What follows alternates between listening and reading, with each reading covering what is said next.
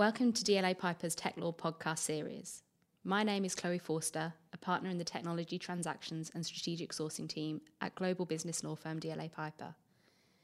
In today's podcast, I, together with an eminent industry executive, will be exploring a number of topics, including the transformation of payment solutions, the future of fintech, and how we can drive greater diversity in technology. This forms part of our preparation for the widely acclaimed DLA Piper European Technology Summit 2019, which is taking place on Tuesday the 15th of October at ETC venues, 155 Bishopsgate, London. You can find further details on DLA Piper's social media channels and our event website, www.dlapipertechsummit.com/European. It's our major biennial conference attended by over 350 senior legal and commercial executives, with our event day programme set to include various discussions on the impact of tech, including a panel on how technology is disrupting the retail sector, looking at, amongst other things, the growth of platform providers, marketplaces and direct-to-consumer models, as well as other panels on the future of fintech and driving diversity through technology.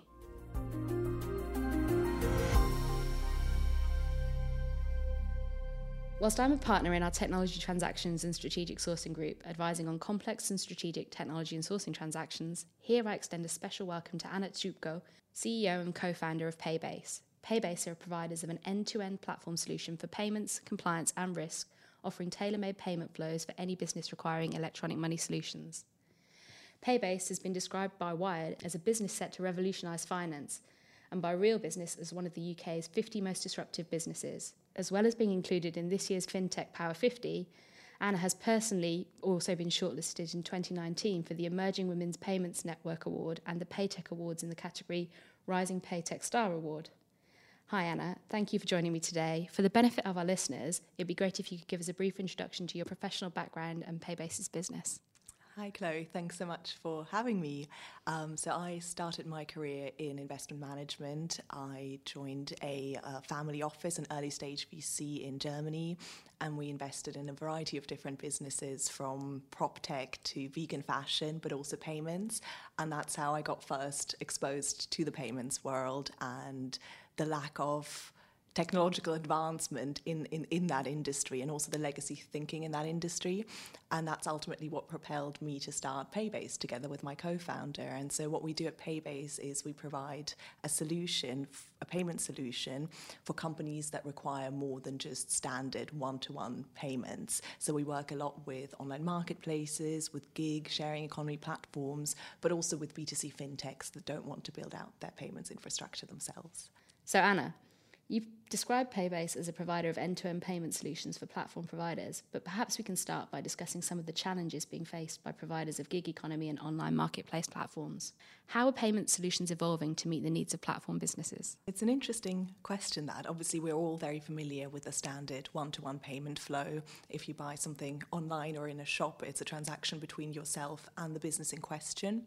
Whereas with platforms, online marketplaces, for instance, there are more parties involved. You've got the buyers on the one hand, the seller on the other hand, and then the marketplace in between. And the way that the marketplace makes money is by taking a commission of every single sale made. And so if a marketplace was to work with a more traditional payments provider, what would happen is that all sales and all the funds from all the sales would be settled into the marketplace's bank account. And then the marketplace would have to figure out, okay, well, how much do I owe merchant number one? How much do I owe merchant number two? What's my commission of all of these transactions? Before then logging onto their online banking and manually paying one merchant after another, which is obviously an incredibly manual process. It's a lot of operational overhead, and it's not scalable. It might work if you've got 10 merchants on your platform, maybe if you've got 50 merchants on your platform, but it doesn't really work at scale. And so payments need to evolve in order to accommodate for that. And what we've been building and what we're providing to the market is a multi-party payment solution that allows for the automated splitting of commission, the automated routing of funds, and removes all of that manual overhead. And of course, a key challenge for businesses in this area is, of course, regulation, in particular PSD2, which changed the commercial agents exclusion, which marketplaces previously relied on to avoid regulation. Under PSD2, if a business acts on behalf of both the buyer and the seller, then it's likely to require FC authorization or registration, and this affects marketplace providers and platform providers. How has the industry responded to the changes in your view? It's an interesting interesting one in that regulation has actually really played in our favour, because there's this real market need that our solution can address really well. So as you rightly say, online marketplaces can no longer continue doing what they have been doing, which is that kind of manual flow of where they receive all the funds and then distribute them themselves, because they're holding on to client money. It's not their own money, and in theory they could just not pay their merchants, pay them late, pay them half of what they're owed. And so the way we're addressing that is with the help of electronic money. We are a regulated electronic money institution, and we actually open electronic money accounts for all of the merchants on a marketplace and the marketplace itself. And electronic money accounts are nothing more than kind of digital versions of bank accounts almost. And so what happens is all the funds will be sent to us as opposed to the marketplace, and we then automatically update our ledger and credit the correct amount to the merchant in question and the marketplace in question. And what that means is that obviously there's no need for reconciliation. Every party knows what they're owed in real time, but what it also means is that the marketplace never gets to see any funds that are not their own, and so they're not exposed from a regulatory point of view. And then when merchants or the marketplace want to withdraw those funds, it's a click of a button and we automatically make that payout. So it's really with the help of electronic money that solution or that problem can be solved for online marketplaces. And so you're finding that marketplace providers, gig economy platform providers are really just partnering with fintechs in order to address this regulatory issue that they're facing? Absolutely. There are obviously some really big global players that have invested in their own payments infrastructure, which makes sense. But if you're a smaller marketplace or even a mid-sized marketplace, the focus is of focusing on your core business is incredibly important, and getting regulated and working through building out your own payments infrastructure just massively detracts from that. So yes, absolutely. And what are some of the other challenges that you see platform providers facing at the moment? I would say that over the last few years, there's been a lot more marketplaces that have sprung up. And so as a result, there is a lot of competition in terms of buyers and merchants. And marketplaces really need to make sure that they attract the best buyers and the best merchants, because that's ultimately their core asset. And so a problem is that competitive nature of marketplaces, where it's very easy for a merchant to be selling on 5 different marketplaces at the same time. But even more critically is the problem of disintermediation. That is, for instance, in a gig economy platform where you're connecting workers with people that need work done, it's easy to find that worker on the platform, but then actually settle the transaction offline and avoid paying that extra fee that the platform takes. So that's a massive problem for those platforms. They spend a lot of time and a lot of resource in attracting users, but then lose out on revenue. So this problem of disintermediation is a really big challenge for platforms, especially in the gig economy space. And how can big data and the data gathered by payments providers really help marketplace providers with that? I would say that one great way of helping marketplaces is with loyalty schemes. So, for instance, if a merchant transacts more than X amount per month, then reducing their commission by a certain percentage, or giving cash back to buyers, creating loyalty programs for buyers. So all of these are very important, but the other really important element is settlement timelines. Often payments providers have long settlement timelines, especially when card acquiring is involved. And if you can get paid immediately using cash, that's very different to having to wait for your money for 7 days. So if payments providers can shorten that settlement timeline, that will help a lot as well. And are there any ways in which Paybase particularly facilitates this? So this is actually one of the things that is really close to my heart and really important to Paybase, is to see how payments cannot just be this plumbing that lets you do whatever you want to do, but actually turning payments into something that can help you build a more competitive business. And so what we have created is a really big library of rule templates that have slots that can be filled. And this can be done by our operations team, by our product team, by our account management team. And these rules can can affect quite a few cool things, but they're especially powerful in the loyalty and rewards context. So we briefly mentioned tiering merchant fees. Yep. That's something that we can set up extremely easily, and it can be just a standard merchant and a VIP merchant. It can be gold, silver and bronze merchants. It can be whatever our clients want it to be, and we can set that up incredibly quickly and without any development work. So we're kind of giving clients something that works specifically well for them without them having to wait for it or incur extra costs. And so tailoring reward and loyalty schemes specifically to the client in question means they can really make the most out of payments in order to attract more buyers and sellers. And so thinking as well about the opportunity to lock in or incentivize buyers as well to platforms, we're seeing obviously a rise in gamification and other incentives being offered across the retail sector as a whole. Is that something which you guys are looking at as well? And if so, how? Mm-hmm. Absolutely. We believe that referral schemes are incredibly important in creating network effects, which are ultimately very important for platform businesses.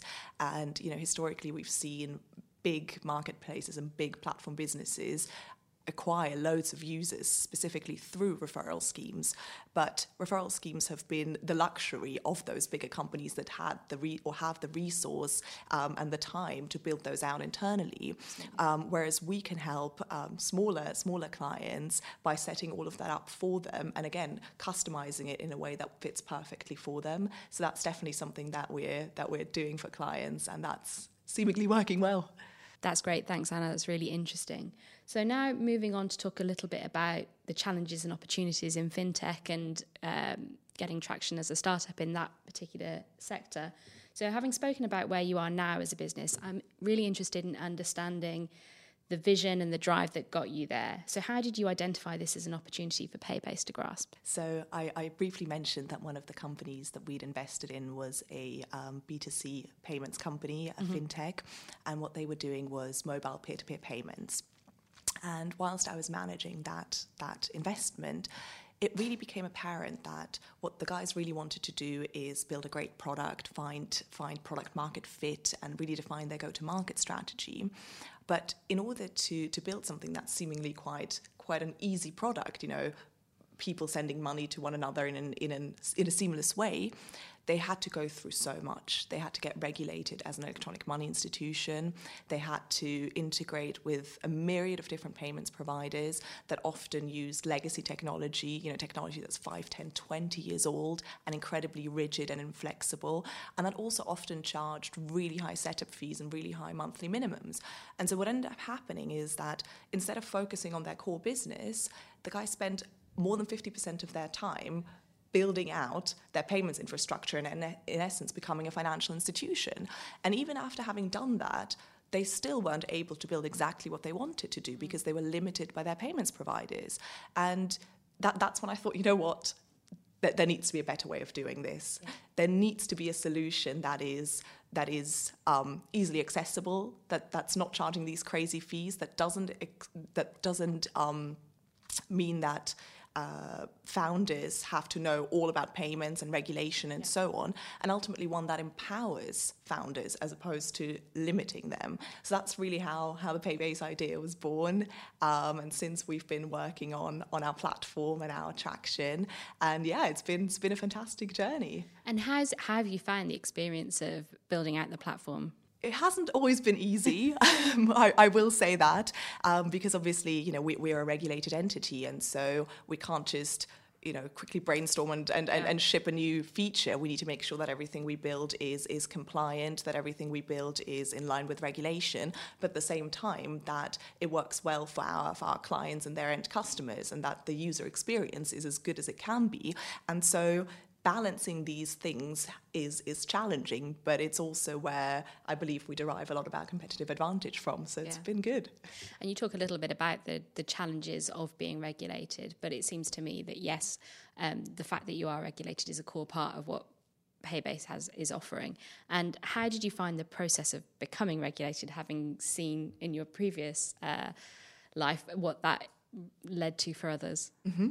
So, I mean, we've been very lucky in that our head of compliance is fantastic, and she spearheaded that process and got us regulated and then, reauthorized under PSD2 in a relatively quick period of time. So the process of getting regulated wasn't actually that cumbersome. It's more operating as a regulated institution and taking into account what that means for every single aspect of the business that has been the bigger challenge. It's really interesting that you say that. So how do you find is it something which is just day to day in your mindset at all times? Every decision you make has to link back to that regulated status, do you find? Often, absolutely. It may even be, a small or short blog that we're writing, and, we need to make sure that our marketing communications are in line with treating customers fairly and kind of the FCA guidelines on marketing. And so what I think is really important for a regulated business is for compliance not to be siloed, but rather for there to be a culture where everyone understands what it means to be regulated. And so for us, it's really important to educate the rest of the team. And our compliance team has been fantastic in, running training sessions and just being involved in product meetings and marketing meetings and so on, so that everyone's aware and everybody knows, okay, maybe this is what I need to watch out for, as opposed to kind of everything having to go through compliance, sign off and approval.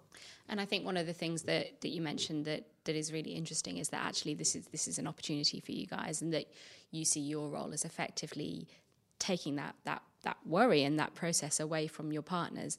How do you find that partners engage with that as a concept? In general, there's probably two camps of partners or clients. There are those that want to go above and beyond, and that really, maybe they've dealt with compliance and regulation before, or they just, want to take a very careful approach to how they build their business. And so we then work with them to set up additional risk rules, for instance, if that's what they want. And if they're interested in learning a bit more how a due diligence process works, we talk them through that. So it's great to be working with clients that are so aware. Then there's the other camp who haven't really considered compliance, due diligence, regulation. For them, it's really just about the payments. Yeah. So there's a bit more of an educational piece that we need to do. But, I think it's really important for us to take on that role of educating the market and explaining why these things are ultimately beneficial to them and their end users. And so we found that all of our clients, all of our prospects are very receptive, and the approach that we've been taking is very much a kind of a partnership approach, where we are here for our clients to ask any questions, to discuss anything, and if anything's unclear, we will explain why it's important and how we can potentially reduce friction or change things around in order to best suit their use case. And I think that's really interesting, because I think that's absolutely consistent with what we see here at DLA Piper. I think we're seeing more and more organisations collaborating across the different levels of the value chain to be able to address some of the issues that businesses are facing.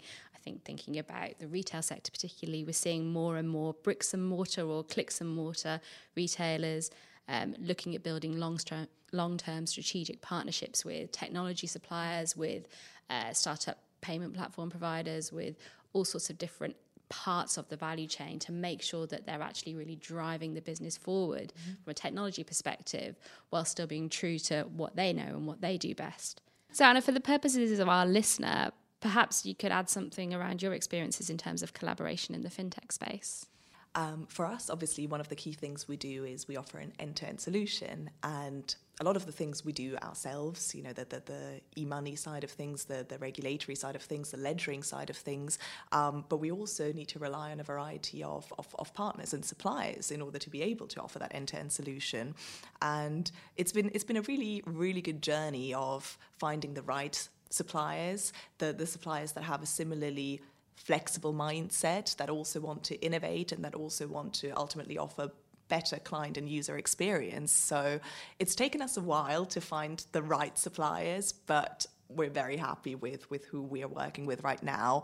And in general, I feel like a lot of change has happened over the last 2 to 3 years, and there's a lot more suppliers out there that take a more forward-looking approach to payments, where it's less about we just want to lock you into really long contracts and charge you loads of monthly minimums and offer a subpar solution to, you know what, we actually really care about the ultimate experience of our clients and we want to facilitate that. So that's the types of suppliers we work with, and that's really great. Yeah, I think we're definitely seeing that more and more entities working together and actually thinking about what's in it for both of us, not beating each other up with the contract, but actually taking a much more progressive view to partnering together, as you say. So thinking now about the future and the theme of the summit being technology for the 2020s, what do you see as the opportunities for Paybase in the coming years? I think one of the biggest opportunities for us is our European expansion. So currently we are UK only. All of our clients are UK clients, but the platform business sector inherently scales really well internationally. Once you build a marketplace or a gig or sharing economy platform, it's relatively simple to replicate that model across different jurisdictions. And we as the payments provider obviously need to be able to support that growth. So our plan is to be in Europe by early next year. So we're working hard on our expansion right now.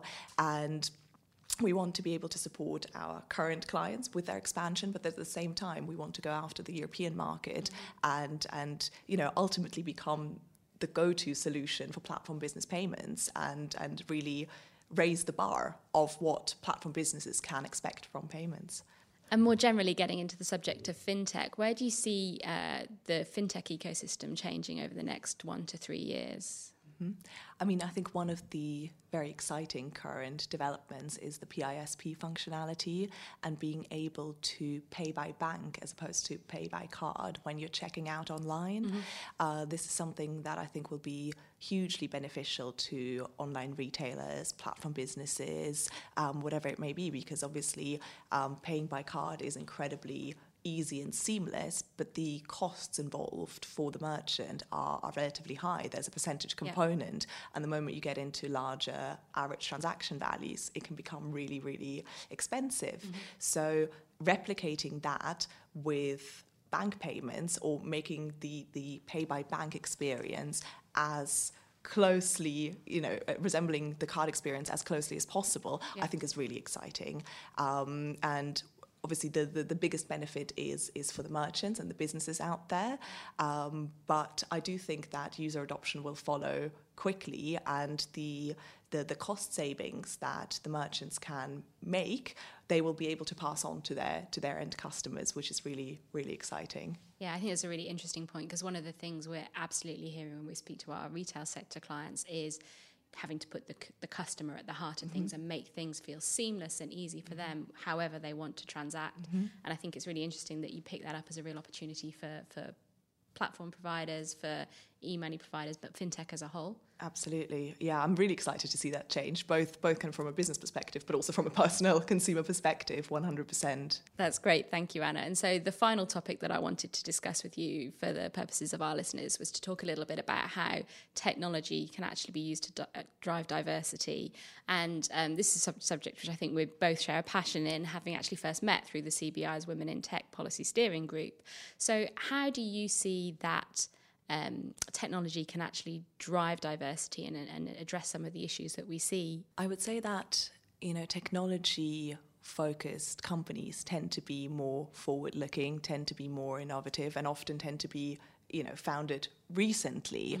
And I think that that's a big advantage for companies. If you are young and you've only just, come about, there is less of an ingrained culture that you need to fight and overcome in order to achieve diversity. And diversity is almost something that you can bake into the DNA of your company. So I feel that I've been very fortunate that as a female entrepreneur, I've been able to set the tone of our company culture and set the tone of how we view diversity and inclusion.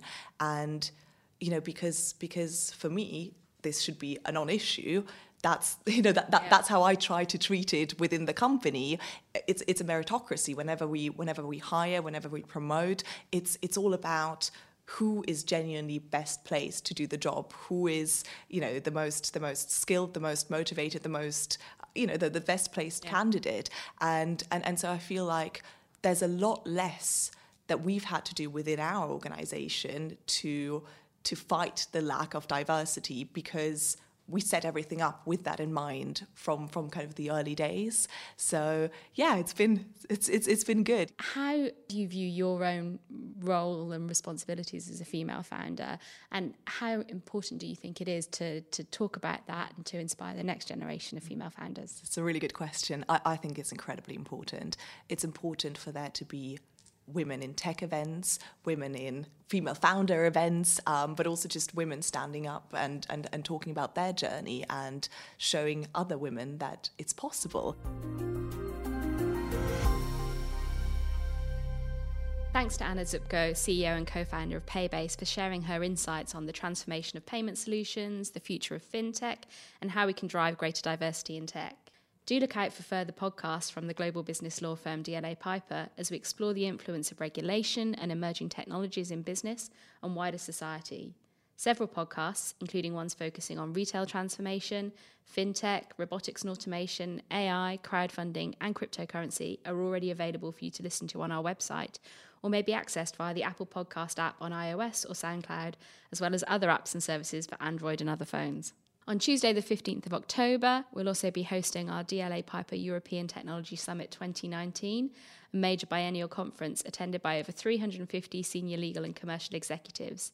It's taking place at ETC Venues, 155 Bishopsgate, London. We're looking forward to being joined by a number of eminent industry executives, including on a panel discussion I'll be moderating on the day under the banner of Revitalising Retail, How Tech is Shaping the Future of Retail, as well as other panels on competitors or collaborators, the financial service versus fintech challenge, and driving diversity through technology. Do follow DLA Piper on our social media channels and visit our events website, www.dlapipertechsummit.com/European, where you can register to join us for an exciting full day exploring a variety of aspects of digital transformation and emerging technologies across multiple industries with industry leaders from across Europe and beyond. Thank you from me, Chloe Forster, partner at global business law firm DLA Piper.